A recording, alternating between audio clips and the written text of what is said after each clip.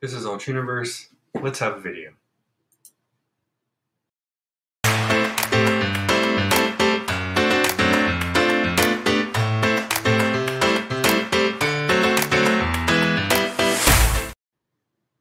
Good morning, everybody. Before we begin, I wanted to shout out that our last video that we did from yesterday, the Voynich manuscript, actually got a lot of feedback on it. So if you guys haven't watched it, go check it out on YouTube. You'll be able to find it right there at the bottom. There you go. We're also on Twitch and Twitter, so if you haven't subscribed to any of them yet, go for it.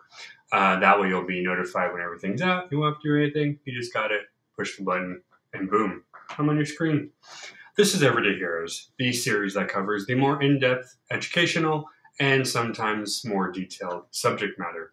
Today is no different. If you guys are a lover of philosophy, or you just went to school, because he probably is on everybody's curriculum, we're going to talk about Machiavelli and his philosophy. So, of course, the first thing that comes to mind is his book, The Prince, which we may or may not go into deeply, but obviously that's what he's known for. So, this is written from a website called The School of Life, basically a theory on Niccolo Machiavelli. So they said on one hand that you can describe him as an idealistic idea that a politician should be an upright hero, a man or woman who can breathe new moral life into the corrupt workings of a state. However, we also regularly catapulted into cynicism when we realize the number of backroom deals and the extent of lying that politicians go in for. I love this person already. We seem torn between the idealistic hopes and the pessimistic fears. Enter Machiavelli, and we even have a word, Machiavellian, often used to describe the worst political scheming, and it can help us understand the dangers of the tired dichotomy. His writings suggest that we should not be surprised that politicians lie or disassemble, nor should we think them immoral or simply bad for doing so. In Machiavelli's view, a good politician isn't one who is kind, friendly, or honest. It's someone who knows how to defend, enrich, or bring honor to the state. This author then went on to say, once we understand that, we'll be less disappointed, hopefully, with what we want our politicians to be. So Machiavelli is always misconstrued, though he may be saying what we think he's saying as well, but really his idea of a good leader is someone who will do whatever they have to do to defend. Excuse me, to defend. That's not necessarily always good, but let me rephrase that. It is always good to defend and stand up for your country. It's how you go about it that may not always be good. We know from history that many leaders have thought that how they were doing things was great, only to find out that it really wasn't, and they were really mean people. But let's go into Machiavelli's background and see if we can learn why he came to be what he was. So born in 1469 in Florence, his father was a wealthy lawyer, and so he received an extensive formal education and got his first job as a secretary for the city. After this appointment, he exploded politically. He expelled the Medici family, which you guys know they were always at odds, who had ruled for 60 years and suffered decades of political instability, a consequence of a Machiavelli experience, a series of career reversals. He was preoccupied with the fundamental problem in politics. Is it possible to be good as a politician and a person at the same time? He said no. And again, this goes to what his definition was. He's not necessarily saying that everybody's bad, but he's saying that you don't need to be nice or polite to be a good leader. Generally speaking, when it comes to defense, sure, I guess that can have some merit. However, in today's day and age, we know that political leaders, whether it's the president or your local mayors, governors, council members, you need to obviously do what's safe and healthy and good. However, you need to also look at people and what they're doing. The problem here, and I've talked about this in other episodes with guests and by myself, nobody's ever going to be happy because everybody wants something different. Everybody generally wants things such as health and safety and security. So those things are, I don't know, 95% more or less agreed on.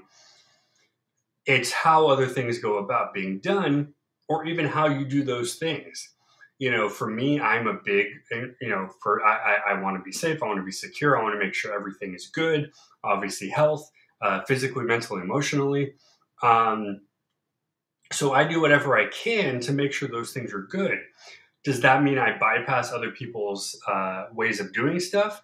No, but mainly because I'm not them. I'm not doing what they're doing. If it comes to a point where everything in the city is affecting everybody, including myself, yes, at that point, then you have to say, oh, wait, let's talk this over first before we do it. So he just blatantly went out and said, if you're going to be a leader, it doesn't matter if you're bad or good, you just got to do the job. And while that is generally correct, you do have to be moral and you do have to be polite, at least in today's age. He says he doesn't just think that political progression comes easily. He gets us to contemplate a darker possibility that doing right and well should and fulfilling the proper duties of leadership is at odds with being a good person. This is where he gets a little a little misconstrued. This is, he's more or less kind of contradicting himself. He's asking us to say that being a good leader is being at odds with being a good person because they're probably different things. Now, if you are, let's say, the president of a chapter of your group, I'm trying to think, the ones that put together all of the community events, you got to be nice. You got to be a good person generally because you're working with all your fellow city folk. You do also have to be able to lead. However, those two things do go together because if you are amicable and friendly, most people will be happy to follow the rules because you're not doing it in an incorrect way. So I would disagree on this one from him because you can be good. You don't have to necessarily be smart. And yes, I know a lot of politicians aren't necessarily the brightest, but it doesn't mean that they're necessarily bad at their job, nor does it mean that they're wholeheartedly a horrible person. You make mistakes, you own up to mistakes, but you don't necessarily, at least today, in my opinion, you don't necessarily go into things. Now, yes, there are people, I'm not going to name, I don't want to get into that, but there are people that I don't think are good at doing any of that and should never have or should never do. But that's just from personal viewer of what they are outside of what they promote themselves to be.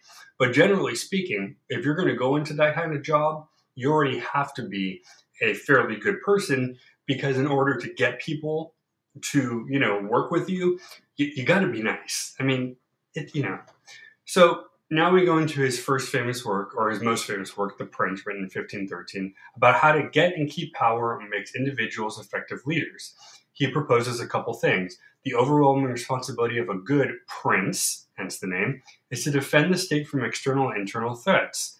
This means he must know how to fight, but more importantly, must know about reputation and management of those around him.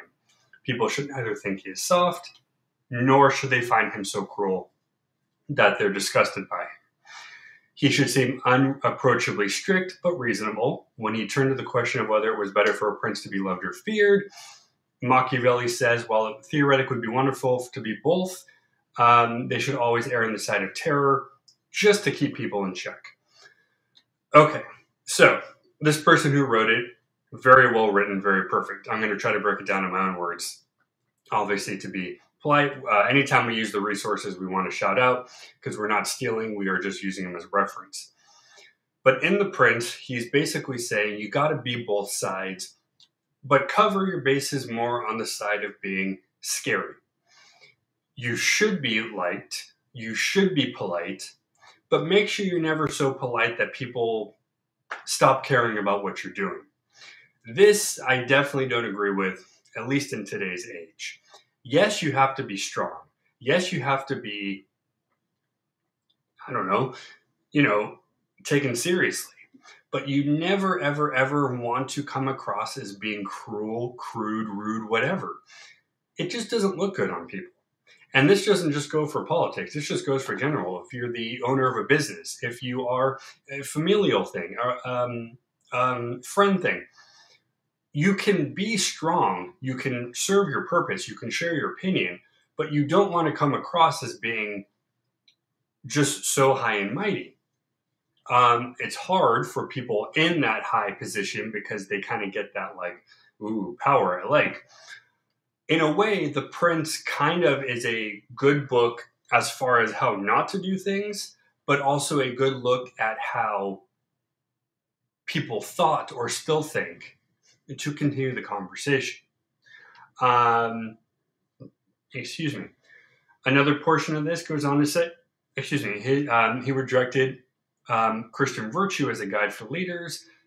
Christian contemporaries had suggested princes should be merciful, peaceful, generous, and tolerant, opposite of what Machiavelli said. And of course, he named one case of Girolamo Savonarola. I apologize for that. He was a fervent idealistic Christian who wanted to build the city of God on earth. He preached against the excessive tyranny of the Medici government and even managed for a few years to lead Florence as a peaceful, democratic, and honest state. However, going back to Machiavelli, he was not fond of how he was doing things. He was like, oh, cool, you went against my arch enemies. That's awesome. But you're a little too soft on people. So I'm just, no, that's not okay. This caused, for a long time, 200 years actually, according to this article, to ban all of Machiavelli's works, especially The Prince, because they were not happy with it. Now, this is not a new thing. Obviously, people, or historically, facts have shown that nobody ever got along back in the day, especially when it came to religion and politics. But listen, I mean, we're still talking about this guy today. One of the things that I read in my book, the little history of, was there was a parable that he compared it to called The Lion and the Fox. The lion is a very strong beast capable of taking down almost any obstacle in its path. The fox, on the other hand, more nimble, more sly, and able to evade most traps. The fox, however, not as strong as the lion. The lion, not as nimble as the fox, or able to evade. So he thought, put the two together. Have the strength of the lion and the smarts of the fox. Now, again, this kind of goes with the Aesop's fable deal, where a lot of Aesop's fables covered ways of doing things. But it's a really interesting perspective. Be strong, be fierce, but also be able to be one step ahead. If you look at that in just a general concept, yeah, that's great. You want to be ahead of the game, when it comes to work, when it comes to whatever, and you want to be able to show that you can hold your own. Obviously, again, the thing I don't agree, don't be rude. It's not nice. Don't be rude. I know that sounds so simplistic, but it's hard.